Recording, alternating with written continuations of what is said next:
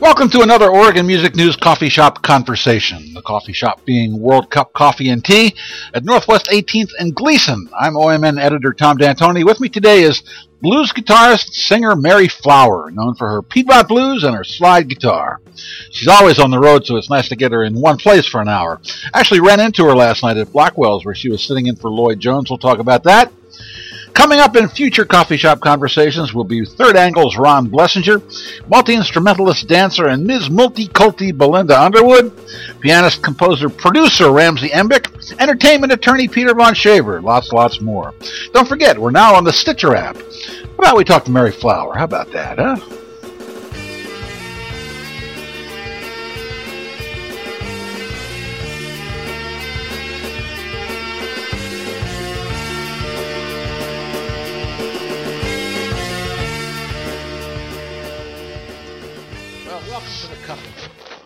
Thank you so much, Tom. That's what this is. Lovely to be here. Yes, glad to have you. I did not expect to see you last night.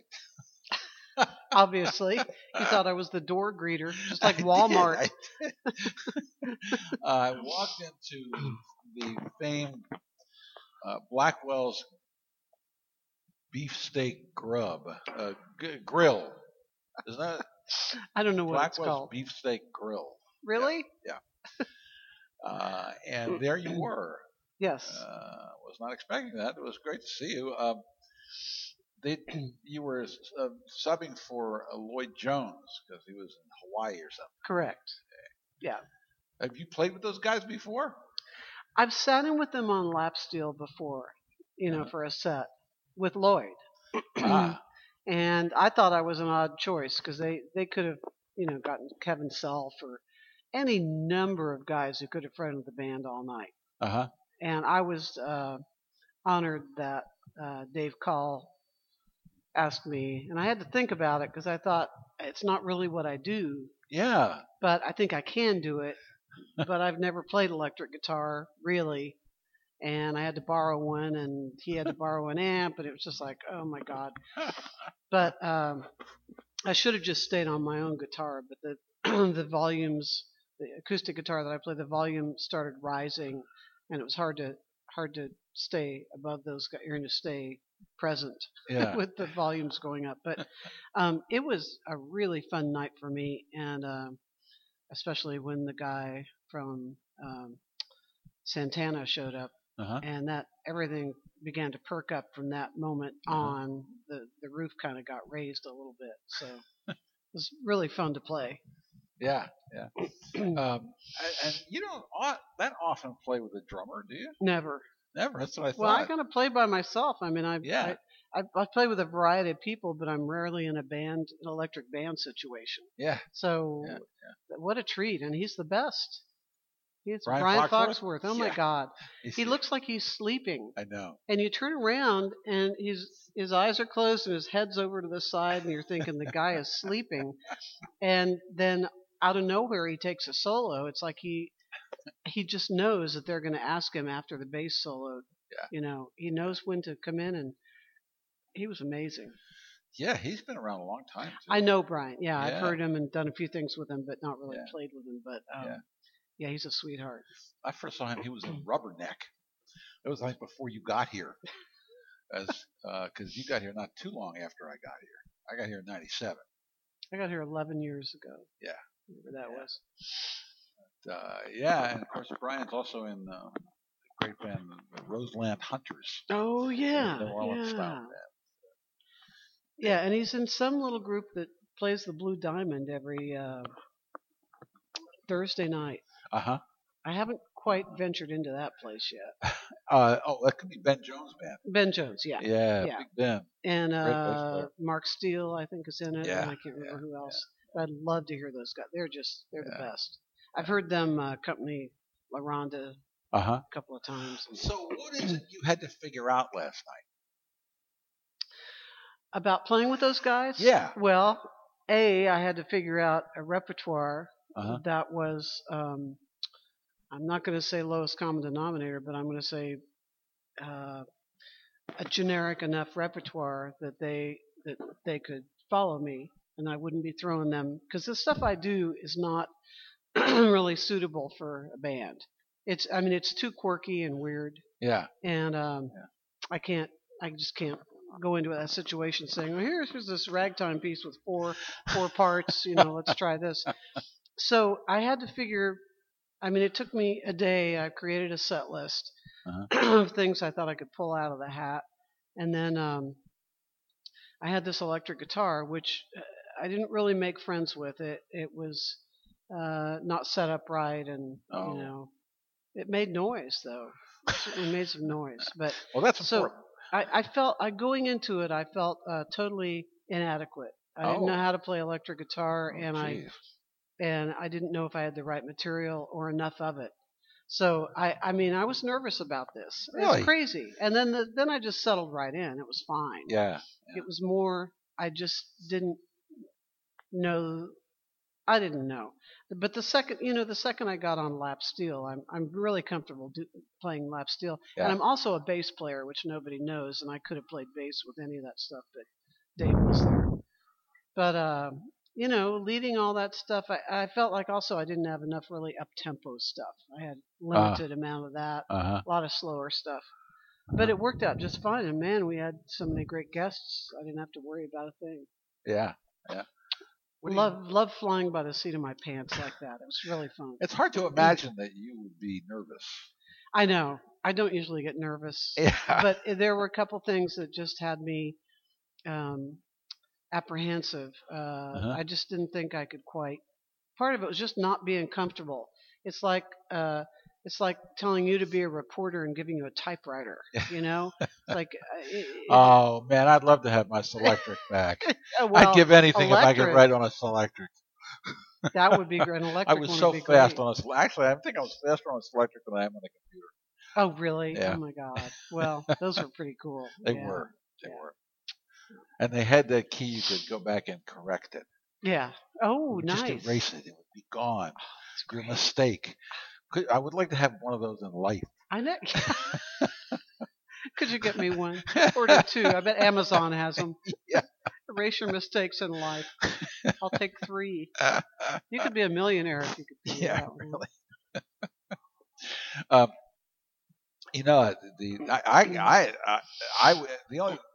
know I would be nervous in that bar if I had ordered the meatloaf muffin. What? It's a specialty of the house. One day I'm going to order it. I'm going to just see what a meatloaf muffin is. I missed that. Yeah. That's a riot. I've never seen it. I've never heard of it before. I'm not sure people go there for the food, but it's cheap. Yeah, it Prime is. rib for $7.99 something like that. Yeah. It has strip club prices for food. Not that you would know that, but no, we didn't. Not that. How do I know that? Geez, I don't know. It's like a gambling, yes. Gambling casino prices. Yes. That place is. We're talking about this place last night where I played. Blackwell's Grub Steak Grill. Blackwell's Grill. I don't know what it's called. It's called Blackwell's Grub Steak Grill. Oh, it really is. Yeah. Oh, okay. Yeah. Well, it's right out of the 50s. And yeah. It's like they never thought to remodel. Right. Or change any of that, whatever the feeling is in there. It's perfect. It is a trip. It takes you right back. And I love the way you get approached immediately for $5.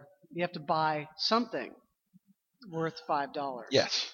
Even if you're sitting in with a band, you have to order. Is that right? Well, I've been approached, and I just had to put the woman off, all night, and it's like, oh my God, leave me alone. That's funny. That was funny. Yeah, what a gig. They've certainly, they've really helped business in that place. It's like I was telling Dave last night that I remembered the night that Janice Scroggins died. Yes. Everybody came in there because it was like home. Yeah.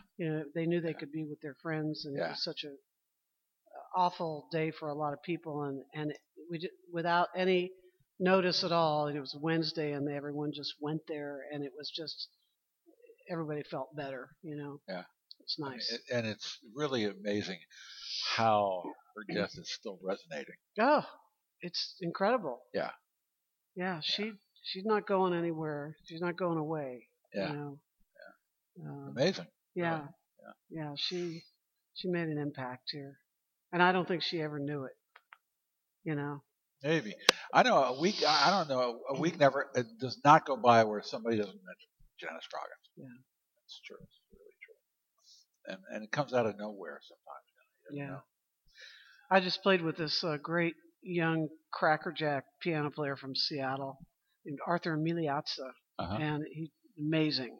Just an incredible concert. And he was at my house, and I said, "You have to hear this."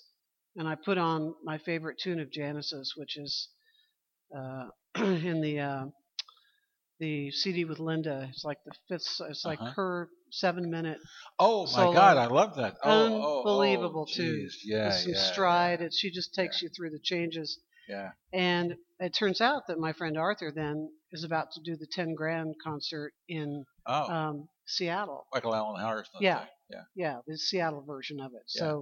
So he had a preview of Janice. Now he knows who she is, and he loved it. He loved hearing her. So Yeah. it's very cool. Anyway. So what do you mean you're a bass player? Well, I'm not a bass player. I can't play upright very. I can't play upright at all, but I can play electric bass. I've played it all my life. I'm not. I mean, since I was a teenager. Uh-huh. No, I'm exaggerating. I've played it probably for 30 years, Uh-huh. and it's just like guitar. I mean, you know where the 1 is and the 5 and and recently I played with Norman Sylvester. We were at a party, and we got up on stage, and I said, "You're the one I want to play with." Everyone was doing a tune. I said, "Can I just play bass with you?" And I never do it because I'm always at a place where there's a bass player playing his bass, and I can't walk up and say, "Would you mind if I?" Because I'm not a spectacular player, but I can keep up and do just fine. And do the right thing. Usually get the groove going. So, but I don't own a bass, and I never had the opportunity. So I've kind of forgotten. So, but anyway. Yeah. I shouldn't say I'm a bass player. I'm going to get in trouble. So you're still traveling all the time, right? Yeah, I am. Where have you been lately? Well, I went down to Austin about 3 weeks ago, and right before South by Southwest, and recorded a new CD in a great studio with an engineer that has done about 10 projects for Willie. And he was great. He was really nice and a great engineer, and produced by Kaz Kazanoff, one of the Texas Horns. Yeah. And it was really a project for Rich Del Grosso, the mandolin player, blues mandolin player, and a third person that he invited on named Martin Grosswent, who's from the East Coast. So he brought all three of us joined together down there and did this really cool little acoustic blues CD with lots of 3-part harmonies, and we're all switching off instruments, and we recorded 4 songs a day, which is really pretty fast. Wow, that is fast. That's really fast. We hustled it along and got it sounding pretty darn good. So it was as close to live as it can be, recorded live, but so he's kind of shopping that around a little bit. Let's see if we can find a label. So, what tunes did you do? Well, I did one that I did last night or did I sing it last night? I can't remember no, I guess I didn't. I was just kind of a little song called "Baby Where You Been." I did an old Lil Johnson tune called "The Minor Blues." I sing these blues in a minor key. It's a real kind of classic blues woman old tune. And we did some stuff from kind of some old like string bandy, bluesy stuff like Martin Bogan and Armstrong kind of stuff. Real good stuff. I mean, it's very listenable. Rich dug up a song called the Google Blues, which is a great tune about a guy who's looking to meet women in the bar, and he sits down and they start talking, and pretty soon she's Googling him. And, she Googled me, and it's one of these kind of tunes. and it's very funny and very clever. So there's some kind of couple of new tunes on there, and some old stuff and some original stuff. So a lot of fun. Yeah. You ever hear Big Boy Groves? No, never heard that name. Yeah, I found a couple of really weird tunes that have that da da da da Oh thing, yeah. and he just talks them, you know. Is it funny stuff? Very, very Oh, funny. I'm going to look him up. Very funny. Tom, you're a wealth of information. He does one about I bought a new car, and it's very funny, and he can't afford it. He can't afford to pay for it. Can't afford the gas, and then he does another one like that on horse racing, and the problems with that. Because there are plenty of problems. An old friend of mine was a tout who said, the thing about horse racing is it's not designed for you to win, it's designed for you to contribute. To your addiction. Yeah. Where was Big Boy Groves from? I know nothing about him whatsoever. Groves? Yes. Interesting. Big Boy Groves. I'll check him out.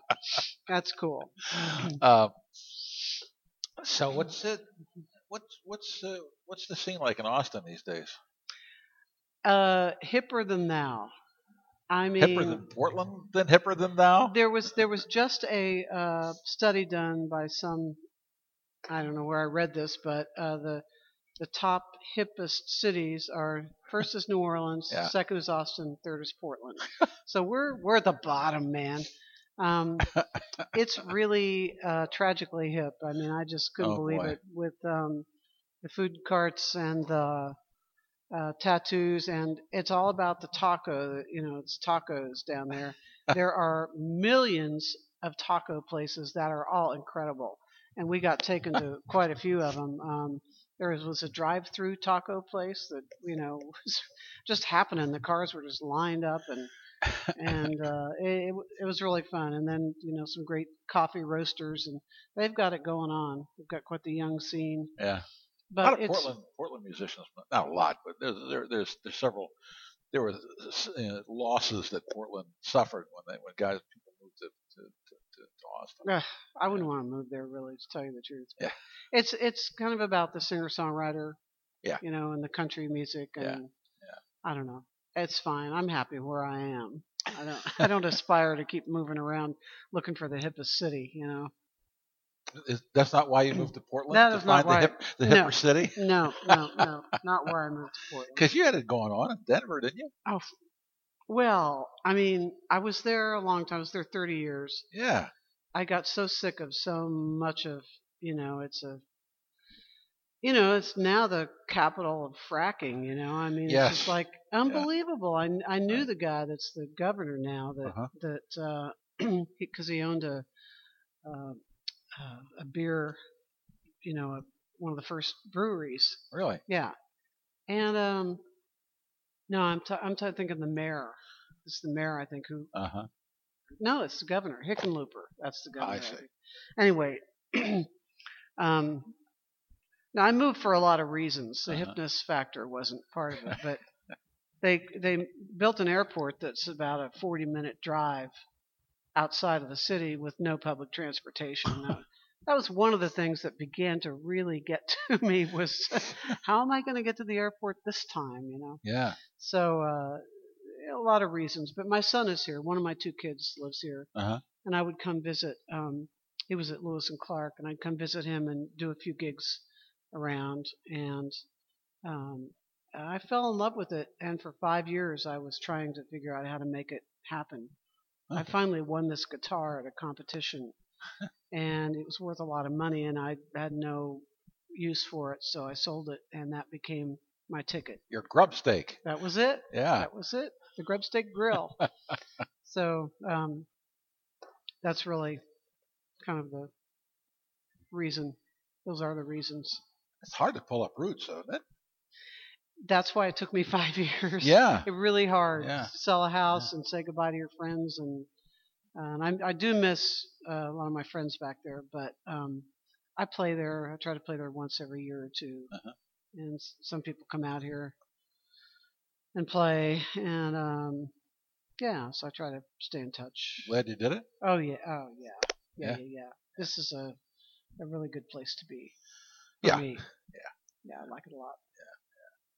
Is your son still in Jackstraw? Oh yes, lifetime commitment. I think once you're in it, you don't quit. Yeah, they're down at the Laurelthirst every Tuesday night. Yeah. With this crowd of people, all about 40 or younger, more like 35 or Yeah. younger. Yeah. And they just stand there like cattle and dance by themselves. Men dancing by themselves. It's great. What a concept. It's a concept. You kind of have to be there to believe it. So did you teach him what he knows? Well, he plays upright bass with those guys. Yeah. I encouraged him and took him to a couple camps that I taught at, and he took various lessons. He really got the bluegrass fever because we were when he was growing up, our friends were all in a group called Hot Rise. Uh-huh. Tim O'Brien, Nick Forster, who has E-Town, Pete Warnick, Charles Sawtell, who has died since then, but we were sort of in this family of musicians, and he really loved those guys, and that made a lasting impression on him. That was the music he really wanted to play. So that was really his kind of calling. But he plays with me from time to time. He can catch on to anything. He's a quick study. So yeah, I'd recommend him to anybody just about. What instrument did he want first? He played guitar first. And did you taught him chords? Oh no, he played fiddle first. Oh, we gave him lessons. Played the fiddle, and both kids played piano, and then I think the only reason he plays bass is because when he graduated from Lewis and Clark, he'd become fans of Jack Straw, and they lost their bass player. And he rented a bass and practiced for about a week and then went and did an audition with him. I don't even think it was a week. I think it was a day, maybe. And they hired him right off the bat. Amazing. So, yeah. So that was pretty funny. You go to 4 years of school so you can learn how to play in a bluegrass band. I love that. What was your first instrument? Was it a guitar? It was ukulele. Really? Yeah, my sister brought one home from college before they were cool. I might add. Yes, they're extremely cool now. They were out there in the wilderness for decades. Yes, they were. As being not only not cool but being uncool. Yeah, Tiny Tim, pre-Tiny Tim, Wow. Post Arthur Godfrey, pre-Tiny Tim. Is that what you're saying? Yes, exactly. That's pretty funny. And I totally missed the folk boom. It just. It wasn't taken seriously, but it was easy to play. I was a frustrated. My parents kept sending me to different piano teachers, and I refused to learn how to read music because I had a good ear, and it was faster to just listen to what she was playing and go keep it in my head, go home, play it, and think, oh, I got it, no problem. And then I'd go back the next week, and she'd say, you're not playing what's written. You're playing a version of what's written. So I kept being shifted around to all these different piano teachers, and finally, by the time I was 11 or something, my sister brought this ukulele home from college, and it was just so easy to play. It was just like, oh, I could do this. And after I quote unquote mastered that, I begged and pleaded until I got a guitar. And of course that was right. That was Bob Dylan, Joan Baez, that whole period. And I spent most of my teenage years in front of the record player dropping the needle back, going, what was that? What was that? What was that? And that's pretty much how I learned, just by ear, Wow. the whole time. So I was you couldn't tear me away from it. I had a little folk group called the Hootin' Annies. And we won this big competition at this place called Indiana Beach. And I just was reading this Janis Joplin biography and I saw that she played there at the same place. Wow. And we won this competition, and we got hired to come back at the end of I realize I'm taking a little side journey here, but we got asked to we won this competition, so we came back for the finals on a certain night, and it so happened that I had tickets for the Beatles the same night that we were. Oh my God, it was horrible. What did you do? I had to give my ticket away to a friend, my $5 ticket, and where was this? Indianapolis. Yeah. So I had to. I mean, I've regretted it to this day that I was so nice that I couldn't say no to my group. And then we, of course, lost the finals to a 10-year-old Al Hirt wannabe trumpet player. Talk about regrets, Man. So did he play Java? I don't remember what he played. We saw him and we knew it was all over. So I don't remember what he played, but he was impressive. Al Hirt. Al Hirt. Alan Toussaint wrote Java. You know that? No. Yes.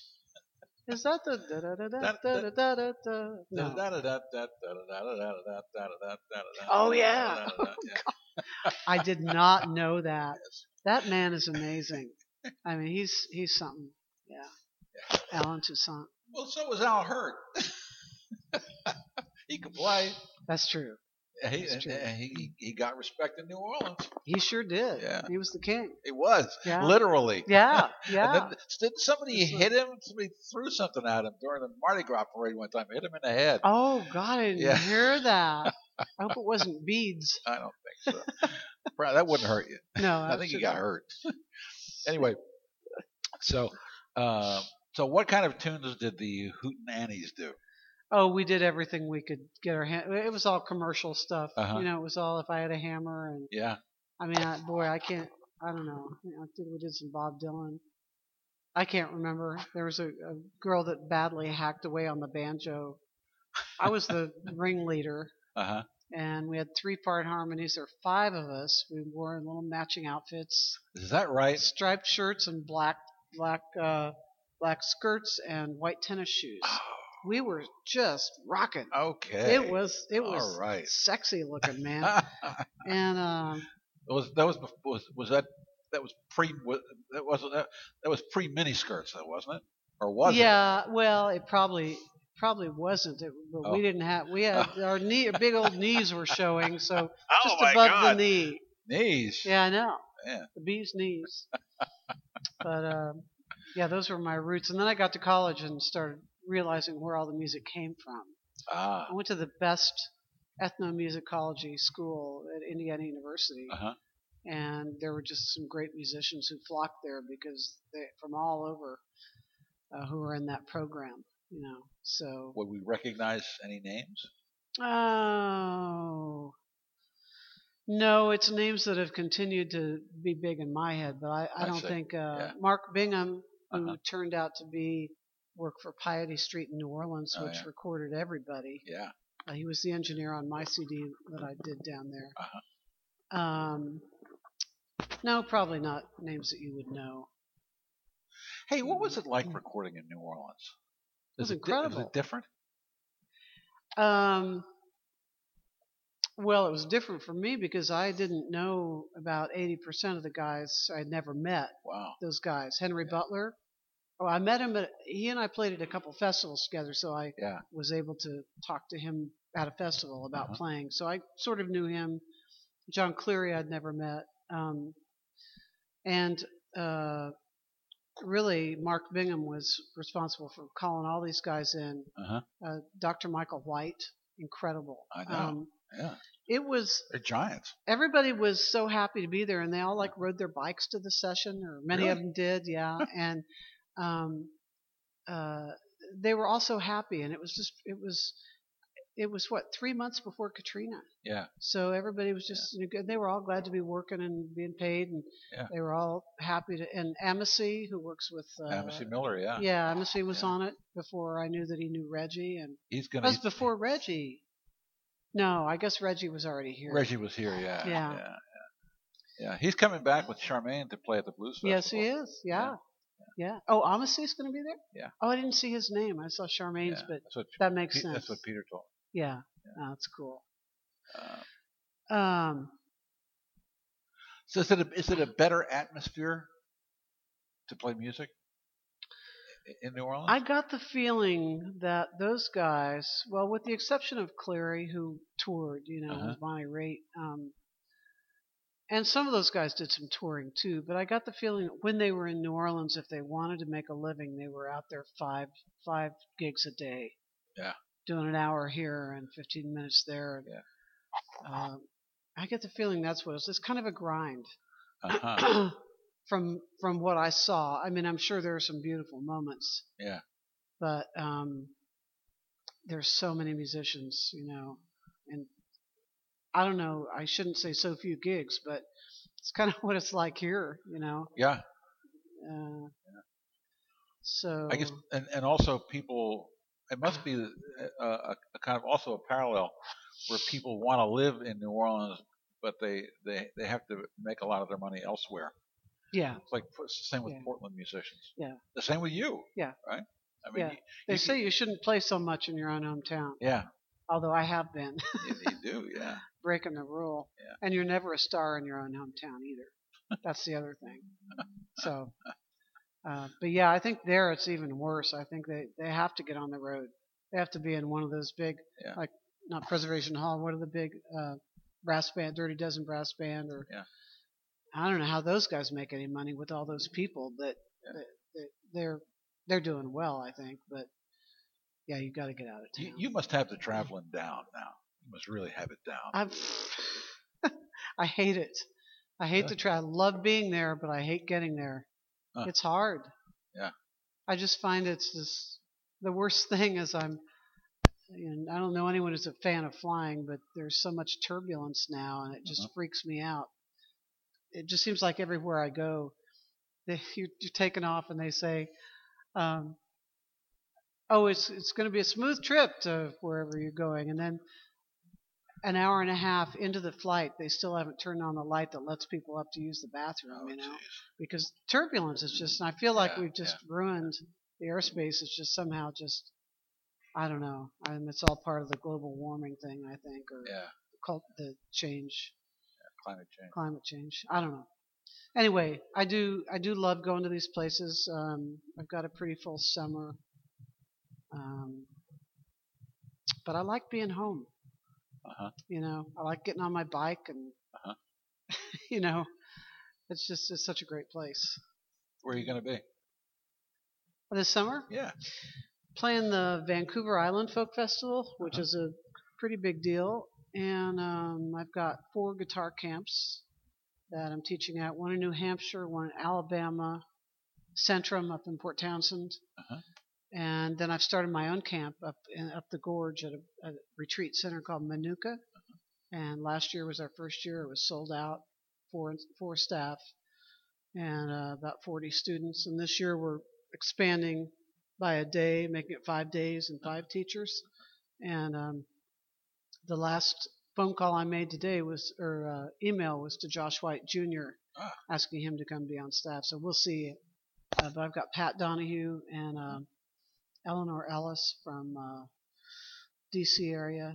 She did a little film on Piedmont blues when John Jackson and John Cephas were alive. And she's great. And Scott Ainsley from Vermont.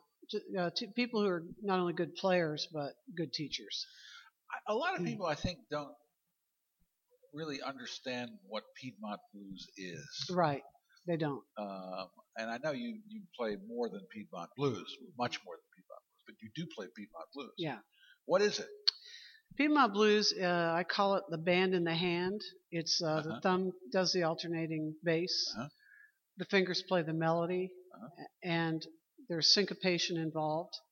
And I always say, if you've got the good band in the hand, you don't have to worry about your bass player showing up sober or not, because you got it right here. So, if you look at they call it Piedmont because that's the area of the country where all these solo players were from. So, Blind Blake, Gary Davis, Blind Boy Fuller. We usually call Appalachia. Yeah. Appalachia, I consider different. I'm talking about the area between the mountains and the ocean, all the way up the East Coast, North Carolina, Florida.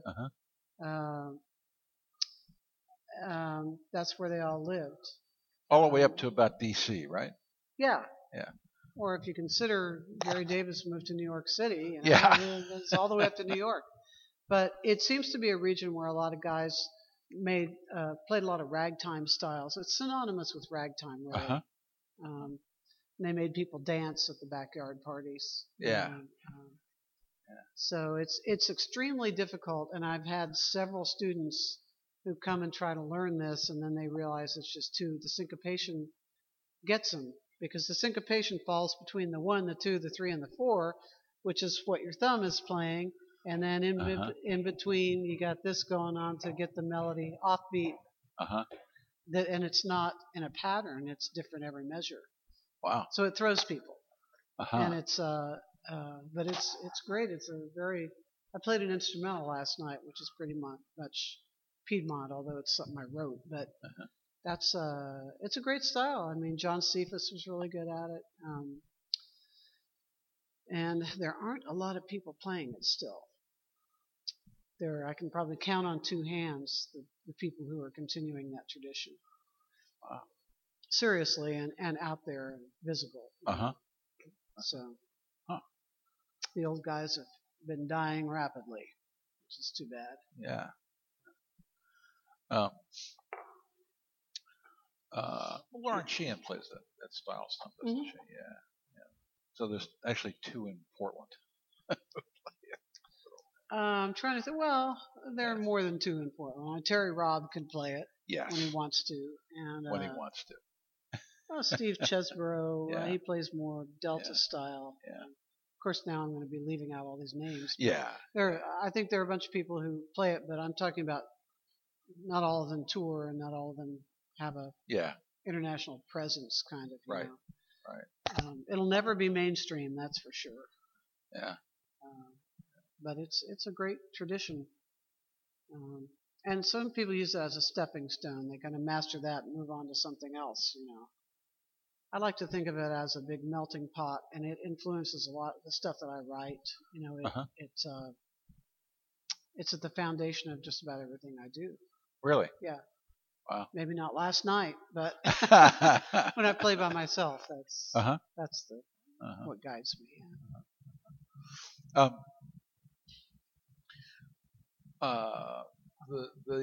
The album you recorded in Austin, will that be your next new album, or is that not under your name? It's under our 3 names. 3 names. Really, okay. we all contributed equally to it. Yeah. And we'll see what happens with it. It could just be released as an independent. You know, Rich might release it on his own. We've got several people looking at it right now, so we'll see. I think we're kind of past the days of labels picking up things. Yes. You know, unfortunately. Yeah. But we have a couple of holdouts that we're keeping our fingers crossed. So. Now, what about a new Mary Flower album? Oh God, I just did one. I know. You know, it takes me a while to fill up the creative space again. Yeah. When I do an album, I feel like it's just like you empty it all out into the world, and then it takes me. I've been doing it about every couple of years. Yeah. So it takes me a couple of years to get replenished and feel like I have something. But you know, after doing the last one, I said, I'm not sure I want to do this again. You know, people aren't buying CDs. Why am I? You know, why bother? I've done 10 of them. Isn't that enough? Now 11. Yeah. And I mean, they do buy. My fans are pretty good and they're very supportive. But you buy it's on stage, you know. Yeah. That you really do the best. But it's just such a microscope, you know. I don't think people have any idea what goes into the production of a CD. Yeah. And it's a lot of work. So I'm not going to think about that yet, Tom. I'm going to put that off for a while. Okay. Too soon. Sure. Yeah. Sure. Give me a year and a half. I'll get back to you. I might be ready. Get back to me. So funny. Should I be hearing you in these earphones? No. Oh, okay. So, do you not enjoy the recording process? I do, but Okay. All right. yes, I mean, I just wanted to make sure. I do enjoy it. It's all the other stuff. Yeah. And it's so much work. And this last one I did on my own. And to actually do it right, you've got to send out hundreds of copies. Yeah. And I just don't really have the energy or the resources or the to do that. So this just kind of, it's done all right. It's okay. Uh-huh. It's paid for itself already, which is good. There you go. I just Yeah. I was much better with the help of Yellow Dog Records. Yes. And he's a great guy, and he really does a good job. So maybe someday I'll do that again. But I told him I need his help because he's so good at it, you know. Uh-huh. So. But you're continuing to write, aren't you? Oh yeah, with writing. Yeah. Oh yeah. Okay. Yeah. Right. When I'm inspired to do so. Yeah. I've been so busy recently, I haven't had a chance to even think about it. Too much going on. Where do you find inspiration? I wish I could answer that. Every once in a while, I get a good line. Yeah. And I write it down, and sometimes that turns into something. You know, I think I just need to shut out. There's so much going on in my life, and you know, I've got a garden. You know, Yes. I've got. I mean, you know, my teaching and my. You know, there's just so much going on. I need to like have a little studio where nobody bothers me, and there's no computer and there's no iPhone, and I need to. Where does that exist? I don't know, but I have heard about this place up near Astoria. Uh-huh. It's got a funny name. I'm not going to think of what it is. It's a place that has all these little Airstream trailers and funny little houses. And they let artists come and stay there for a week at a time. Really? It's called, I'm not going to think of it now. It's okay. I should Google it. But I think I'm going to talk to them about coming up for a week and just trying to get productive. Yeah. Wow. Because I think getting away would be really good. Wow. So it's the absence of things. Oh, yeah. Yeah. And just sitting down, knowing that everything's done, sitting down in a room that has no distraction and going after it and saying, today I'm going to write a song. And I don't care what it's about. Just do it, you know. It's a good challenge. So sometimes I start with no inspiration, but something comes. Usually the music comes, and then I think, oh, I got to have words for this. You know. Is that right? Yeah. It's interesting. A jazz musician told me one time that he knows when there's something waiting for him at the piano. Oh, he knows. Yeah. That's cool. That's cool. Yeah. I'll tell you one thing, though, for me is one of the greatest inspirations is deadline. That's true. That is deadline. true. You've got it. You know, it's got to come out. You know, or else there's nothing there. You know, and then nobody asks you to do anything again. That's right. Speaking of that, I heard a great word the other day, which is multicrastination. That's me. I've raised my hand on that one. I'm with you. I'm with you. It's really something. Yeah. It's really something. I'll get to it as soon as I finish these other 14 things that I have to do. Right. Of course, now with Oregon Music News, stuff's got to happen. It has to happen. But when I was freelancing, I would do. That was when I was on deadline. That's when my place was at its cleanest. Because I'll just clean here. I'll just do some cleaning, and so cleaning your house. Yes, so I don't have to get to it. I'll do the laundry. I'll do something, anything to prevent me from having to write this thing. I know. Come over to my house next time you have a deadline. After you've finished with your place. Yeah. With Oregon Music News, though, I mean it's a daily. Daily deadline, so I don't have that luxury anymore, unfortunately. Right. It's a nice little magazine you have, by the way. Thank you very much. I've been picking them up every once in a while. Fun. And so, but the other part of it is what I and it sounds like it's something that you don't require.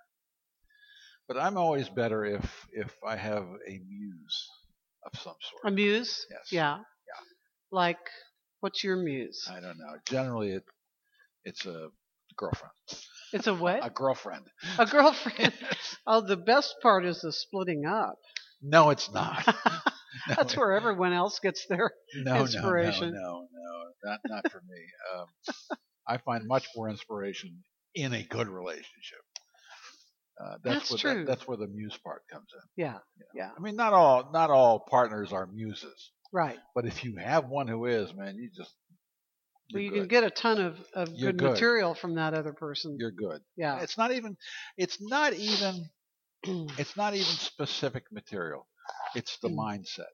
Mm-hmm. You know, because a muse believes in you. Yeah, yeah. It makes you happy.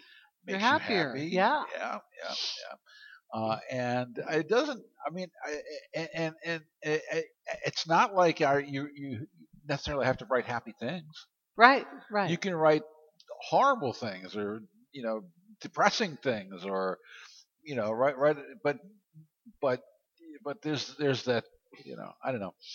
It's peace of mind. Yeah. It really it is. Seems to work better. I don't know. Yeah. I don't know. And then I think probably I don't work enough on pot anymore. On pot? Yes. Spent decades doing my best work. I have several friends who are very successful musicians who cannot function. I do function. I don't smoke very much anymore, but it doesn't help me at all. It just makes me want to sit and watch movies and eat. Pretty much, that's about it. Like, it doesn't help me at all. Funny. So, what are you working on now? I mean, where are you in this in the process of what are you writing about now? So let me ask you that. I really haven't written anything in the last month. Wow.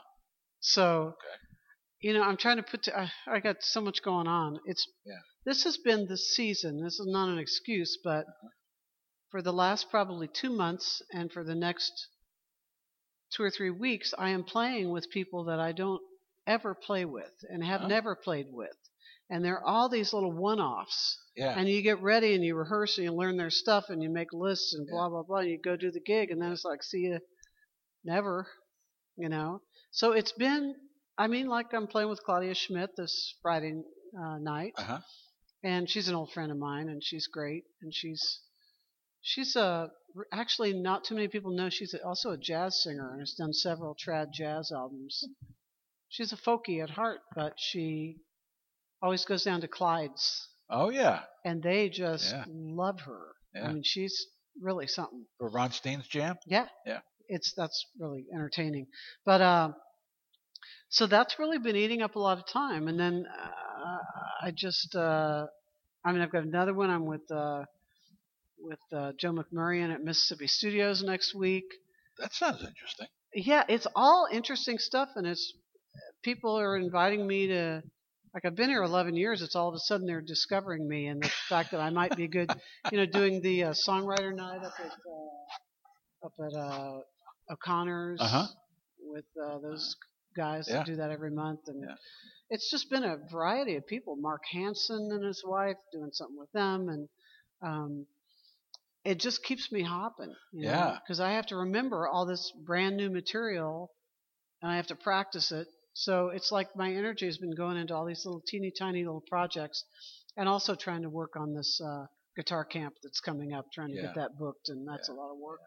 You tell Mark for me that I would love to hear you play with acoustic guitar somehow. I think that would be wonderful. Well, you tell Mark. I think you're just what they need. I'll let you tell Mark that. I just did. I'm with you. Yeah. So I've asked you this before in an earlier interview, but it's been a couple of years. Mm-hmm. But you have this reputation, this aura of being so nice. It's such a nice person. And then all of a sudden you come out with a song a couple of albums ago called I'm Dreaming of Your Demise. And I still play that on the radio. Oh God, yes. Where you're talking of wishing somebody would drop dead. Because they've been mean to me. Yes. And everybody I know going, oh my God, Mary Flower sang that? She not only did she sing it, but she wrote it?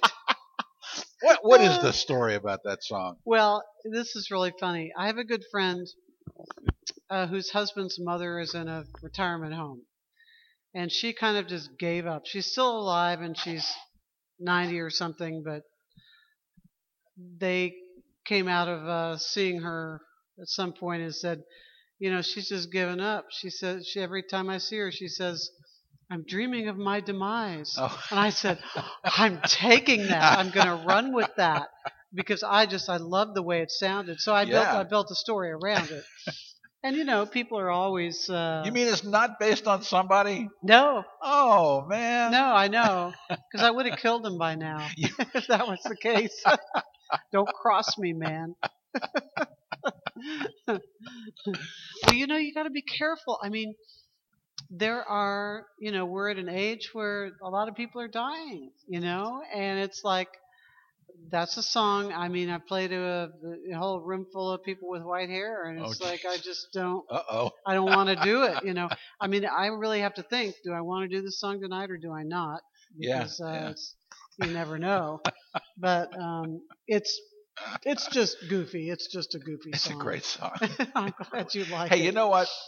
Let me drop a minute or so of this song right here in the show. Sure. And then we'll come back. Okay. In just a minute.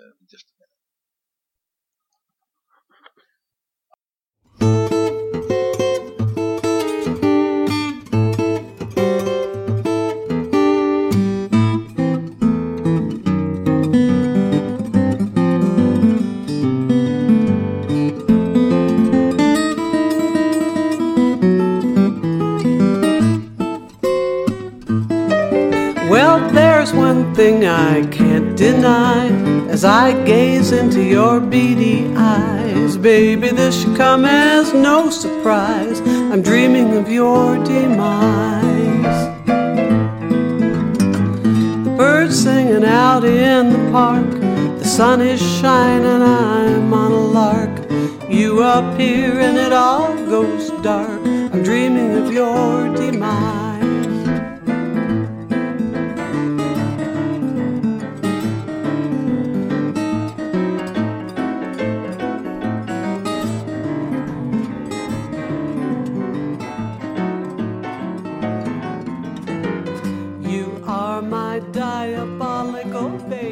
Okay, well, while we were listening to that mean tune, you told me that Paul DeLay said that you were too nice to play the blues. It didn't make sense to him. I shouldn't have been so nice. So if I'd walked in and been an asshole, it would have been better, I guess. I don't know. That's funny. Well, thank you for being here. It is so much fun to sit and talk to you, Tom. Yeah. I could do this all day. I mean, you never run out of things to ask. So it's, all the personal information you wanted just coming right out. You have a way. That was fun. So this will be up on April 23rd. Wow, so okay. What is the next gig after that? Oh, all right. We'll find it and we'll put it up on the page. If you go to maryflower.com. There we go. I think I don't have much around then except for maybe playing the Merrill Hearst guitar show. Uh-huh. It's called the Handmade Instrument Exhibit. All right. And that's a little 15-minute spot.